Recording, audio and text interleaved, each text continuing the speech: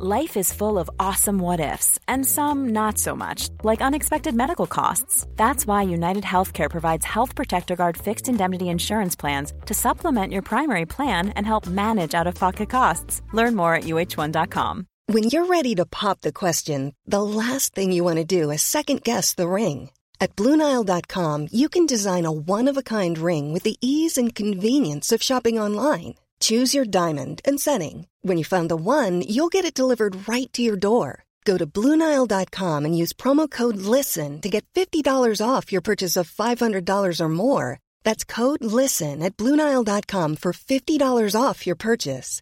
BlueNile.com, code LISTEN. The Telegraph. Podcasts.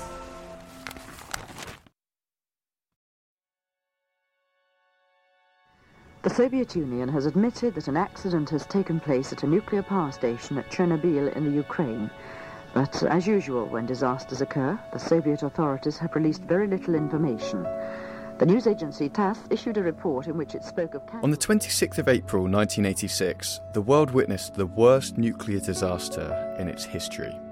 When the reactor at the Chernobyl nuclear power plant in Ukraine overheated and exploded, a plume containing radioactive material was sent 2 kilometres up into the Earth's atmosphere. Now, to put it into perspective, this contained 400 times the radioactive material of the atomic bomb that was dropped on Hiroshima in 1945. Thousands of people died as a direct result of the blast, and even more people were displaced. An exclusion zone was created, 18 miles around the reactor. However, since 2010, tourists can now visit Chernobyl.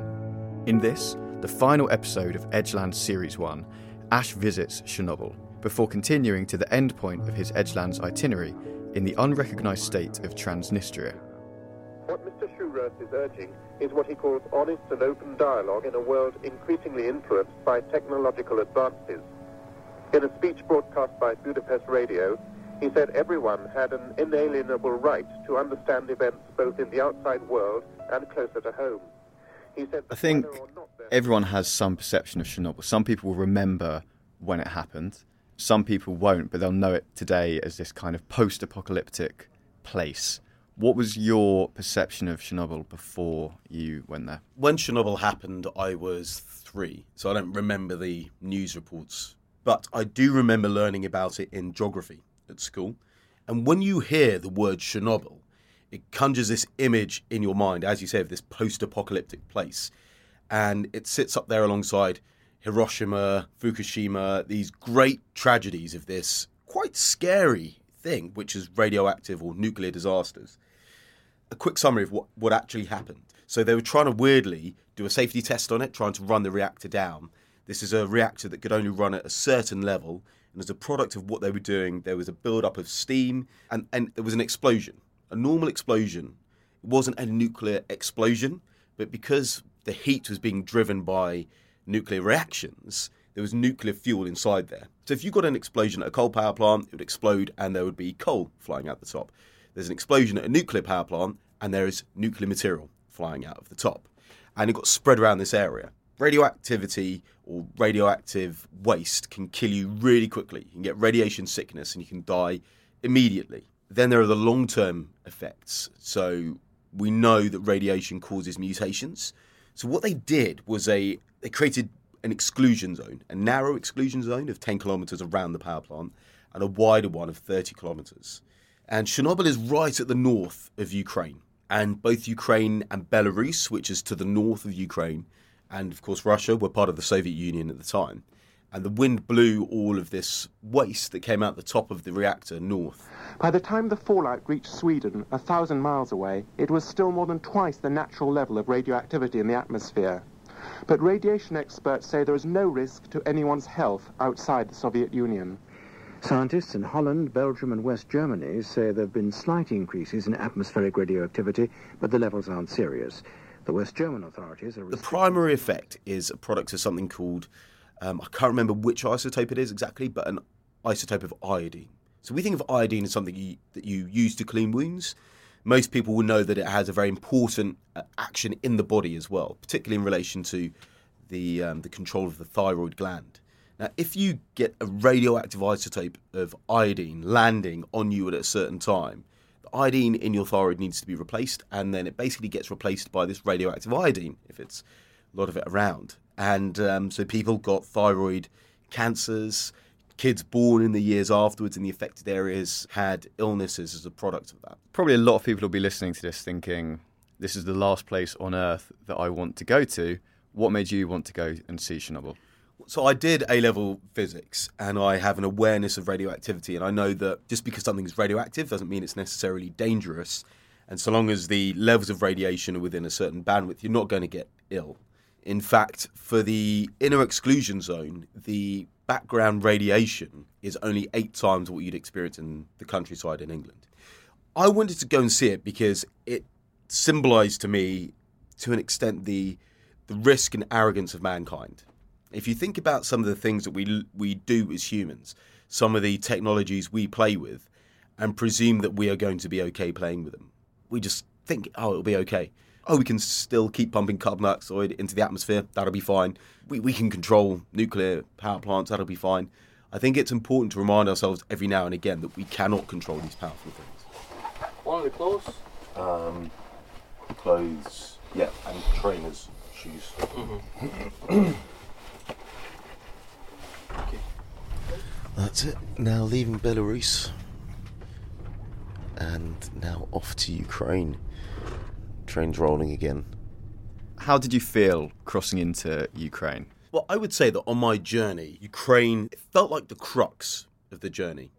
Because the reason I'd set out on this journey was to get an insight into the legacy of the Soviet Union on the border with Russia. And what had triggered me onto that was my trip to Estonia with the British Army. And what had caused that was the NATO decision to send the enhanced forward presence to Estonia, largely as a product of Russian actions in Ukraine. So I was going to the place that had really started it all off. And I was really curious about Ukraine. The Russian origin myth talks about Kievan Rus, this semi-mythical kingdom of Slavic orthodoxy based around Kiev. So it was almost the root of Russia. It's a place where there is a war with Russia, in the sense that Russia, well, they're not in open war with Russia, but Russia has annexed Crimea, which was a part of Ukraine, and Russia is supporting Russian-speaking separatists in Donbass, which is this eastern region. So, coming from Britain, where, yes, we have Brexit, but the challenges to our sense of nationhood are not that other countries are taking parts of your country, whatever their reasons for justifying that, or supporting a war in a district of your country. So to go into a country where that was happening, I had a sense of trepidation. Hi. Hi. How are you? I'm fine. Good. Just passport, yes? Yes.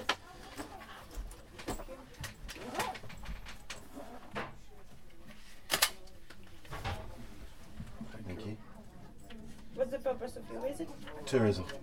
Where exactly are you Do you here? have a return ticket? This is actually at Kiev station. So if you think about the way you normally go from one country to another, it's usually at the airport.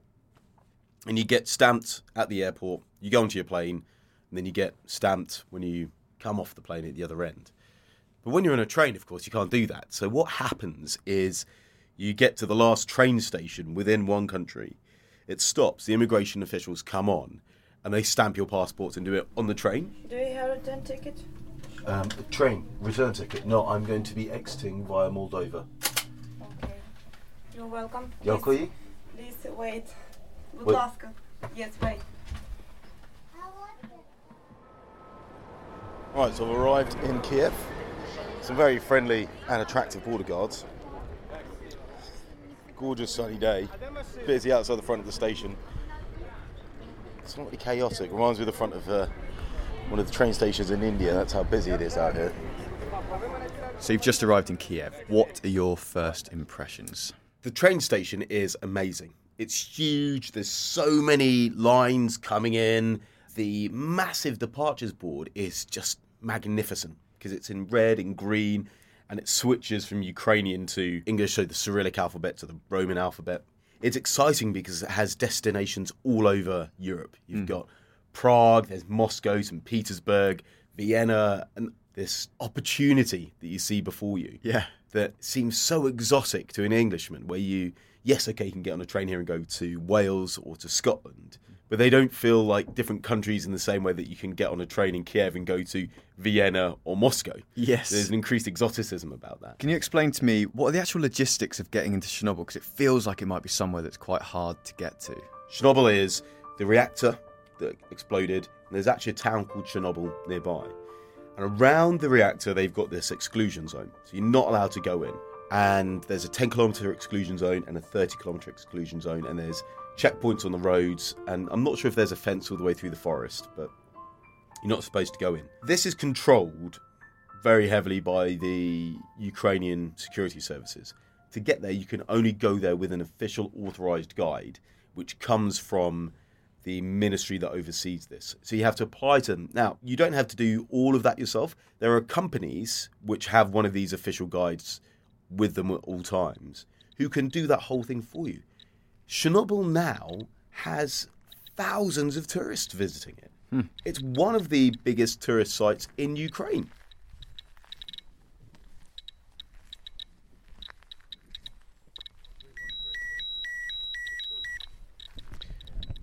I'm stood about 300 metres from a gigantic silver shed or hangar, and it's this shiny stainless steel space-age construction. And this is the new cover or sarcophagus of reactor number 4 at Chernobyl. And in 1986, reactor number 4 had an accident, there was an explosion, and radioactive material was spread out across the surrounding area. And as I stand here, I can point my a radioactive measure, a Geiger counter that measures civiettes per hour, and it currently records 1.3, which is only about 8 times what you'd get in London. So clearly the sarcophagus is doing its job now. Now, I know that you're aware that it is safe to go here. You've been told that it's safe to be in Chernobyl, but did a small part of you start to panic when you were holding this Geiger counter and it would start beeping louder and louder? So what you can hear is the radiation count increasing. You've got that ticking, and it's recording the rate of radiation entering the Geiger counter. And you hear it going faster and faster and faster, and then it reaches a point and suddenly the Geiger counter starts beeping an alarm. And the first time that happened, I was like, oh, what am I going to do? Do we have to go? Is it like an air raid siren? It turns out actually you can choose what to set the alarm level at. So it's not as if suddenly you've reached an incredibly dangerous level. But it just shows that it has gone beyond the background radiation you're normally used to. That is because you do have these areas that have high levels of concentration. And areas where the cloud went, these pockets of moss, these areas where water collects, areas where wood was buried, all of these have much higher levels of radiation. And actually, you're driving around and there are just radiation signs planted in the ground at certain places. Oh, right, okay. Where they buried stuff. One of the places that's marked is where these vehicles, what did they call them? The liquidators. The liquidators were the people who went around and cleaned up the zone, washing down buildings, burying these trees. Some of them actually died of radiation-related illnesses afterwards. Acute radiation syndrome killed many firemen immediately after the accident. Senior officers were therefore well aware that such radiation could kill in under an hour. In theory... On that, I met a guy in Estonia whose dad had been taken from work, stuck on a train and sent to Chernobyl as part of the cleanup. He'd worked in a factory. And one day his boss had said, right, I need you to go and deliver this truck to this army base. Got in, they shut the gate, and he said, what's going on? I said, well, you're going to work. They put him on a wagon, took him down to Chernobyl, and he spent the next 6 months being part of the cleanup of Chernobyl. 6 months? Yeah. And his family had no idea where he'd gone. And then a couple of weeks later, they get a letter saying, oh, by the way, your husband has been reassigned for cleanup duties. The first thing what the officer said to all the guys, you need to know only one thing, you came here, you will never go back to your families. One thing, that's about it. And now we are selecting you who is doing what. But the funny thing was that, it's not funny at all, but the thing was that my mother knew that my father is at work, doing whatever he needs to do, coming back home, I don't know, 6, 7, 8, doesn't matter, in the evening. But where's my father? Where's my husband? Thinking, okay, maybe he went out with, you never know, guys. Happens sometimes. But my father didn't come home. I was 1.5 months old. My brother was 1.5 year old. 2 boys and my mother.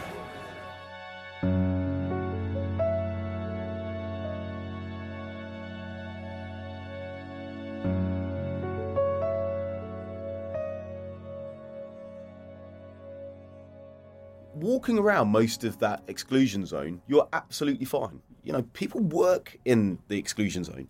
People still live in the town of Chernobyl. The town of Chernobyl has residents that live there.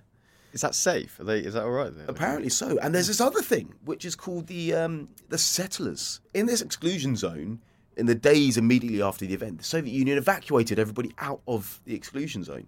Some of these people have returned. They've returned to farm areas that nobody is allowed to farm. Now, it's entirely up to them to do that. And it's hard to say to these people who were from there, you can go back, but it might kill you.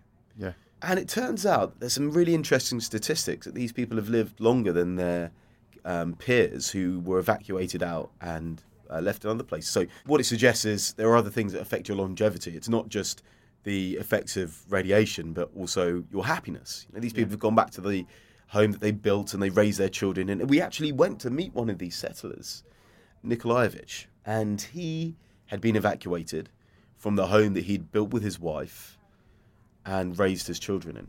And he chose to resettle and go back there.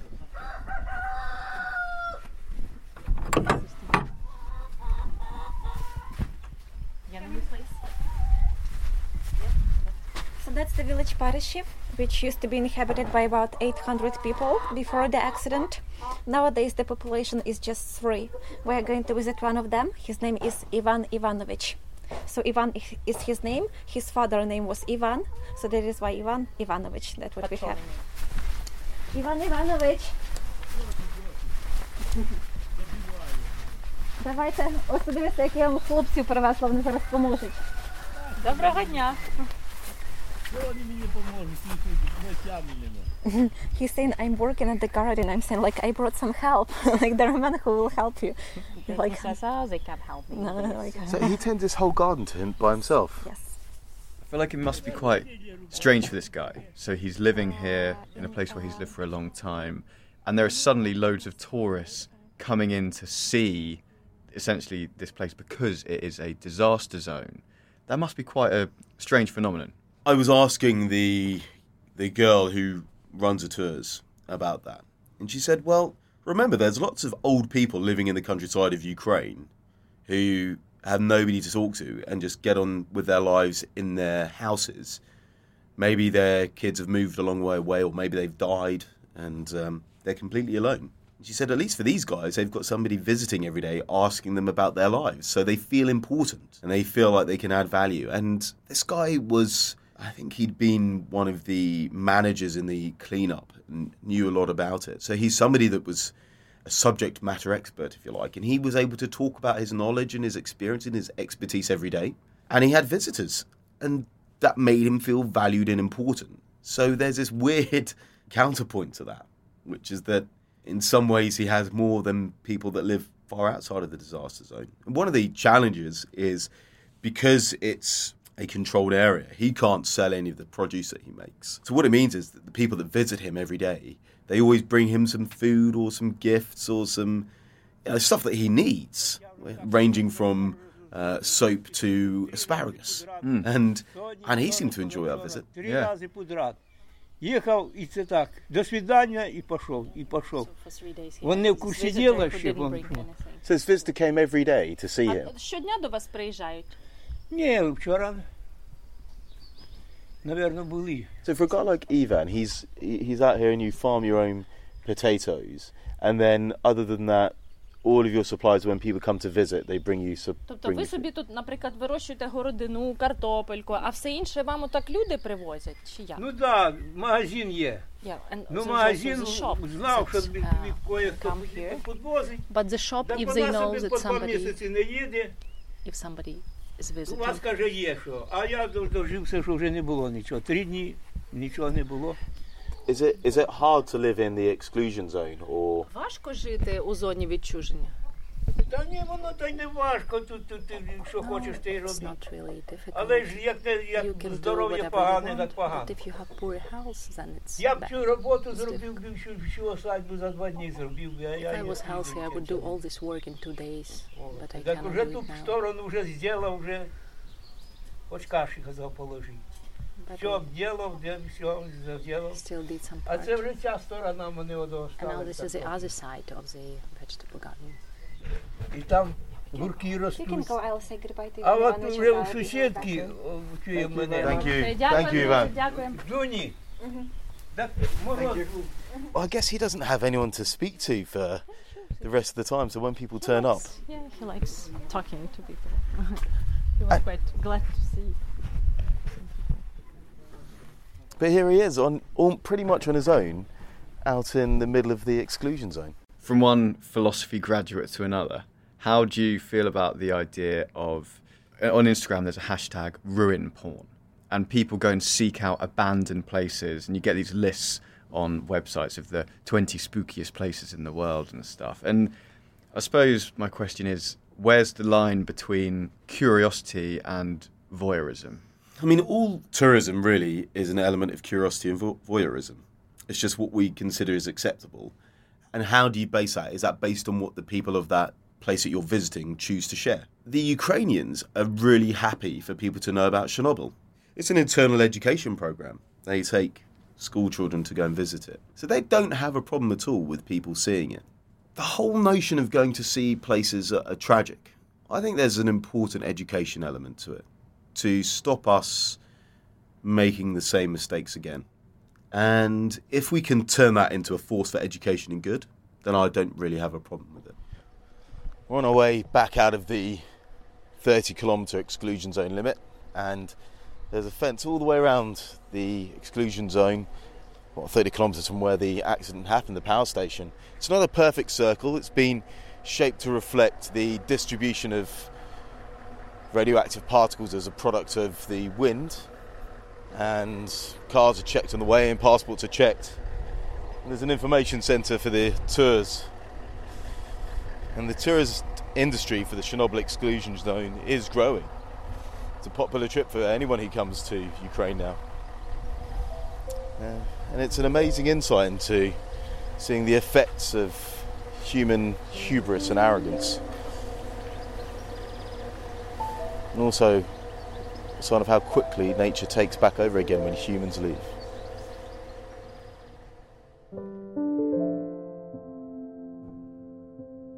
After visiting Chernobyl, Ash continues his itinerary south, where he crosses over the border into Transnistria. Now, this is an unrecognised state, sandwiched in between Moldova, Ukraine, Romania and the Black Sea. Odessa train station is at the end of a line, and what with Odessa's seaside feel, it definitely has a familiarity to Brighton train station. And I'm getting on the Chisinau train, and on the front of it there is a Moldovan flag. So this is the train that goes from Odessa to Chisinau, which is the Moldovan capital, and has one stop along the way, and that is the city of Tiraspol. Tiraspol is technically the second largest city in Moldova, but it's in the breakaway Republic of Transnistria, and that's this sliver of land on the eastern side of the Dniester River, and that is where I am stopping for the evening. So we've now got off the train in Tiraspol and waiting to try and sort out, what is it, like an entry slip? Registration slip. But the office is closed. But it looks like the guards are appearing. Well, it's open now. Open now. Yeah. You doing some live blogging or something? No, just a podcast. Microphone Zoom, yeah? Yeah. Yeah, I like this one, yeah. They're great. Yeah. And idiot-proof. if you were to come around the Black Sea coast, the next country you'd come to would be Romania, then Bulgaria, then you get to Turkey. So directly west of Odessa is Moldova. Now, Moldova is between Ukraine and Romania. So going west, you'd go Odessa, Moldova, Romania. And I was finishing my journey on the Moldovan-Romanian border. However, between Moldova and Odessa, there's another little place called Transnistria. Tell me about Transnistria. Transnistria is technically part of Moldova. Like many parts of this world, you've had empires growing and shrinking, people moving about, bits owned by different countries at different times, and the legacies of the First World War and the Second World War in particular have shaped this region. And what you now have is a Russian 14th Army based in Transnistria. And the Russian 14th Army they're peacekeepers. But they basically stand inside Transnistria with guns and tanks stopping the Moldovans coming in. Okay, so that sounds like it's quite a tense place. What was it like when you actually got to Transnistria? So, one of the things about this journey is people told me that there were two places that I'd be visiting that would be like going back in time into the Soviet Union. One was Belarus and one was Transnistria. So Belarus did not feel like going back in time to the Soviet Union. Transnistria felt more like it. And there's a couple of curious things there. You can't get cash out of most of the ATMs. How come? Because the ruble, so the Transnistrian ruble, is a valueless currency. It's only worth any money inside Transnistria. There's a few banks run that allow you to withdraw money. Either way, it's not connected to the international world in the same way. The only brand I saw there was Andy's Pizza. Okay. Andy's Pizza, which I think is a Romanian pizza restaurant. And this company called Sharif, one of those multi-layered companies that does everything from corn farming through to running the banks. So Sharif is basically the oligarch-owned state industry. So, Roman, what is this that we're seeing tonight? It's 25 years of birthday of Sheriff. 25 years of him existing here. And talking about him, it's pretty much one man who owns the company, and he owns everything here: networking, television, gas station, supermarkets, Kvint factory, which is cognac and vodka factory. Name something and it'll be Sheriff's. So not everything, but the major businesses here owned by Sheriff. So you can still have your own business, but small one, and not compete with Sheriff, for sure. And so the company's existed for 25 years, and he's just throwing a big party in the centre of town. And people are walking away from it now because I think most of it's finished, but it's just a massive free party in the middle of town. It is, yeah, right in the center, and he called Stas Mikhailov. Stas Mikhailov, if you can Google him, he is the most famous Russian pop song singer. So who are you with here? So Roman is a Transnistrian local, and he's a tour guide. He works with a guy called Tiraspol Tim, I think we'll hear about in a bit. Roman was great because he was my route into understanding Transnistria. And Transnistrians, they view themselves as Transnistrians, but they primarily identify as Russian. And he was introducing me to this Sheriff person. And Sheriff was basically Transnistria's oligarch. And he brought up everything in the post-Soviet era and now runs the entire country's economy. And is Sheriff... It's quite peculiar to imagine this figure who's kind of in charge of everything. Is he loved, or did you feel like he's feared? Well, when you talk about imagining him, I imagined him to be, because I'd heard of I know there's big industries, and I think it's in Sudan called Sharif. So I had this weird image of this sheriff type cowboy person who was an Arab, but had certain Russian elements, like drinking vodka with a big moustache, a cowboy hat. Wearing Arab dish dash. That was a weird image I created in my head of this sheriff character. And I don't think people feared him. You know, they viewed him as maybe the benefactor. I think one of the things Sheriff has done is he's made lots and lots of money out of Transnistria, but he's also given some of that back.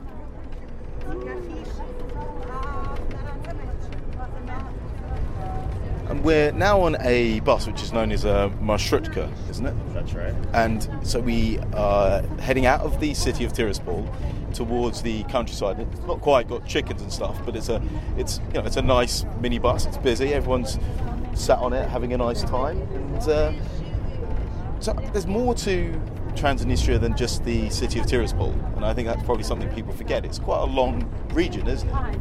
Yeah, I mean, you can go 3 hours either direction to the north or south, and actually, when I do take tourists out of Tiraspol, it's their favorite part, and it's my favorite part too, because you get into the untouched, I call it the Soviet wasteland, where people live naturally like they did in 1950. I mean, homegrown food, believe it or not, you can get food without chemicals wrapped in plastic. It is possible.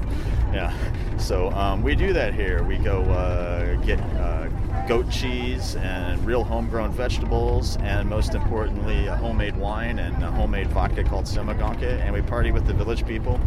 And every village, even if it's 200 people, has all kinds of Soviet monuments and artifacts still intact as it was in 1950. And partying with the village people, there's no YMCA, I take it. We do it, and we love it. Who are you with at this point? So I'm with a guy called Tim, and Tim goes by the name of Tim Tiraspol, or Tiraspol Tim. Okay. He is the only foreigner living in Transnistria. The only one? The only one, so he tells me. Yeah. And he is quite the character. So he's an American who had ended up in this unrecognised, pseudo-illegal state in southeastern existence. So, like, for example, when I was arrested by KGB, when the officers went home, and it was after 10 o'clock at night, the guards came to my cell, and they brought vodka and sallow and vegetables, and we had a party, and they just wanted to talk English with me and hang out. And they fed me and gave me vodka and helped me sleep on that wooden cot, believe me, because I needed a little vodka to sleep on that wooden cot. So the people, the culture is great, and if you can get past the broken bureaucracy, everything's fabulous. But tourists aren't going to have to deal with this broken bureaucracy. I've had to deal with it because I do business here and I live here. Nowadays, everything are better. So getting off the bus now. Спасибо, до свидания.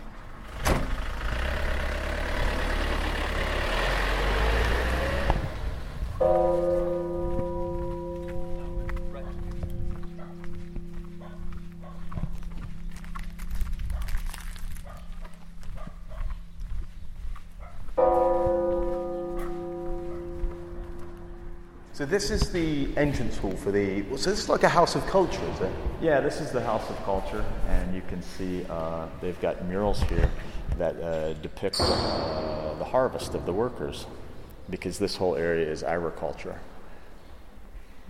And all these murals date back to the Soviet Union. Well, this is very Soviet. This is where Transnistria really is this legacy of Sovietism.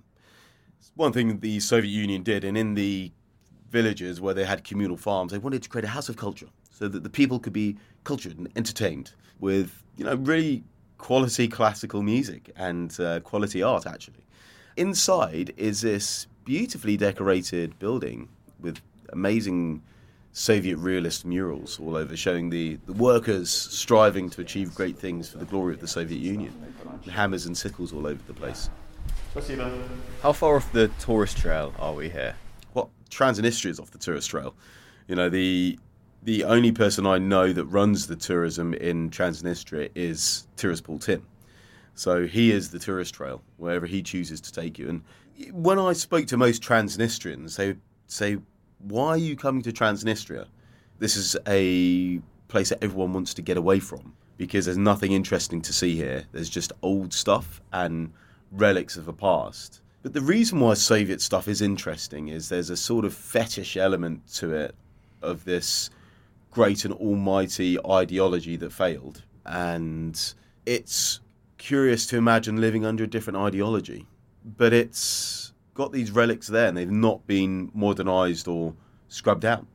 Did you find that people who you spoke to in Transnistria would say that they are Transnistrian, or they would say I'm Russian, or would they say I'm Moldovan? None of them would say they were Moldovan. I spoke to a couple of really good English speakers in Transnistria and asked them this, and They have a fairly legitimate fear, I guess, that if they didn't have the Russians there, they would be overwhelmed by the Moldovans who want that piece of land back. And they just want to be able to get on with their lives and speak their own language and carry on with their own culture, because their culture is Russian. They speak Russian. They listen to Russian music. They watch Russian TV. So they are Russians in Transnistria. Thanks very much. Yeah, man. Stay in touch on Facebook and or email. Definitely add me on Facebook. Well, I have done. Roman, been good, mate. Yeah. Thanks so much. And so now I travel from the country that does not exist to a country that does exist and claims this country. It'll be boring. Grab a few people while you're in Kitchener and add it to your podcast. What is your perspective on Penestrova? On what? Penestrova? Oh, Transnistria. It's we call it Pridnestrovia in Russian. This is known as Penestrova? Yeah. Nobody here calls it Transnistria. Right now, of course. No, it's peacekeepers. Oh, this is the peacekeepers. Peacekeepers. We have a peacekeepers. The Russians. The Russian peacekeepers. Yeah. With a. I can see that. It's a BMP 90. Yeah. So this is approaching the border with Moldova now. Approaching? This is getting near the border. Yeah. It's about. The border appears to be closed. Объедешь туда, серый, слышишь? Куда? Ну, едь туда уже. Туда. So you're approaching the border here. What's going on? So there's this weird thing in Transnistria where it's internationally considered part of Moldova, but Moldova has no control over that space or those borders. So there is an internal border within Moldova that Moldova doesn't want to recognise, because that would be legitimising the reality of the creation of a second state. Okay. There was no passport check. And there was it wasn't like crossing other things that normally they'd be, I'm now in Moldova. There was a chicane, where you put a couple of barriers across the road so the cars can't whiz through and they slow down. But that was it. There was no other serious border control on the road that we went through anyway. Maybe there are in other places. Not even to Russia? No, not even to Russia. Only Moldova. Oh, is this the border? Border, yeah. Oh, wow. So we're about to leave. This is Moldavian border. So this is a Moldovan bulletin, the identitate. No. So do we have to give these guys my passports? And sorry. So this is an internal. No. Spasiba. We come to Moldova just for McDonald's. Yeah. Really? Yeah. Because we don't have McDonald's in Transnistria. He's too busy checking Facebook. Maybe. So my first encounter with the Moldovan government is a guy looks up from his phone and waves us through. Lovely. Well, I'm in Moldova. Yeah. Already, yeah.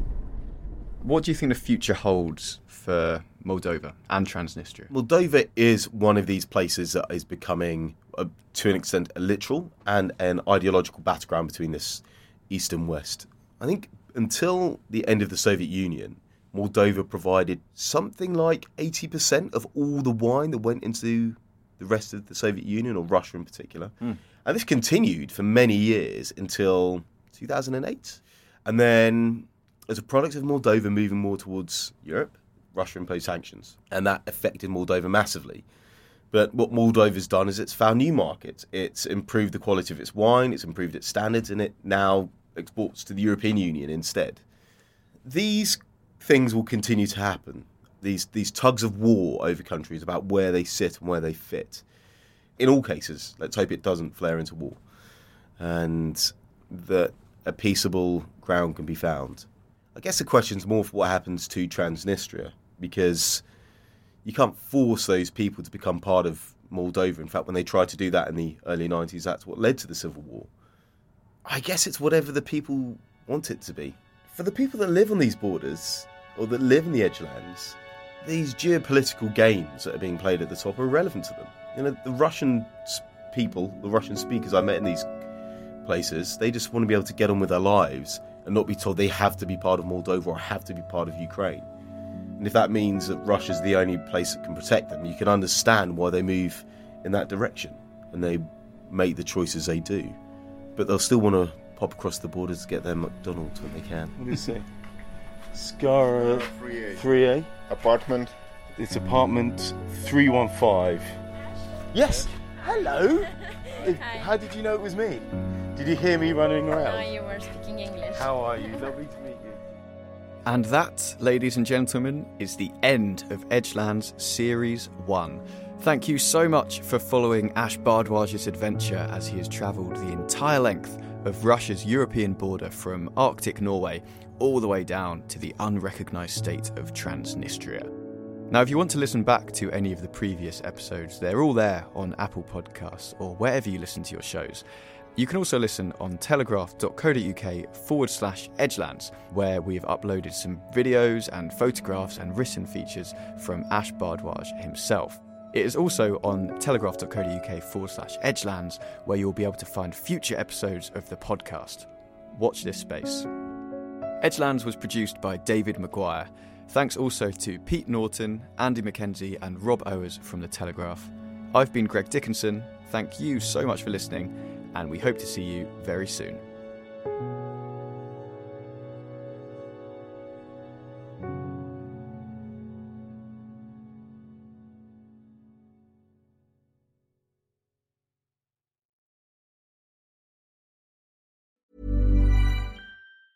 Mom deserves the best, and there's no better place to shop for Mother's Day than Whole Foods Market. They're your destination for unbeatable savings, from premium gifts to show-stopping flowers and irresistible desserts. Start by saving 33% with Prime on all body care and candles. Then get a 15-stem bunch of tulips for just $9.99 each with Prime. Round out Mom's menu with festive rosé, irresistible berry chantilly cake, and more special treats. Come celebrate Mother's Day at Whole Foods Market. Hi, I'm Daniel, founder of Pretty Litter. Cats and cat owners deserve better than any old-fashioned litter. That's why I teamed up with scientists and veterinarians to create Pretty Litter. Its innovative crystal formula has superior odor control and weighs up to 80% less than clay litter. Pretty Litter even monitors health by changing colors to help detect early signs of potential illness. It's the world's smartest kitty litter. Go to prettylitter.com and use code ACAST for 20% off your first order and a free cat toy. Terms and conditions apply. See site for details.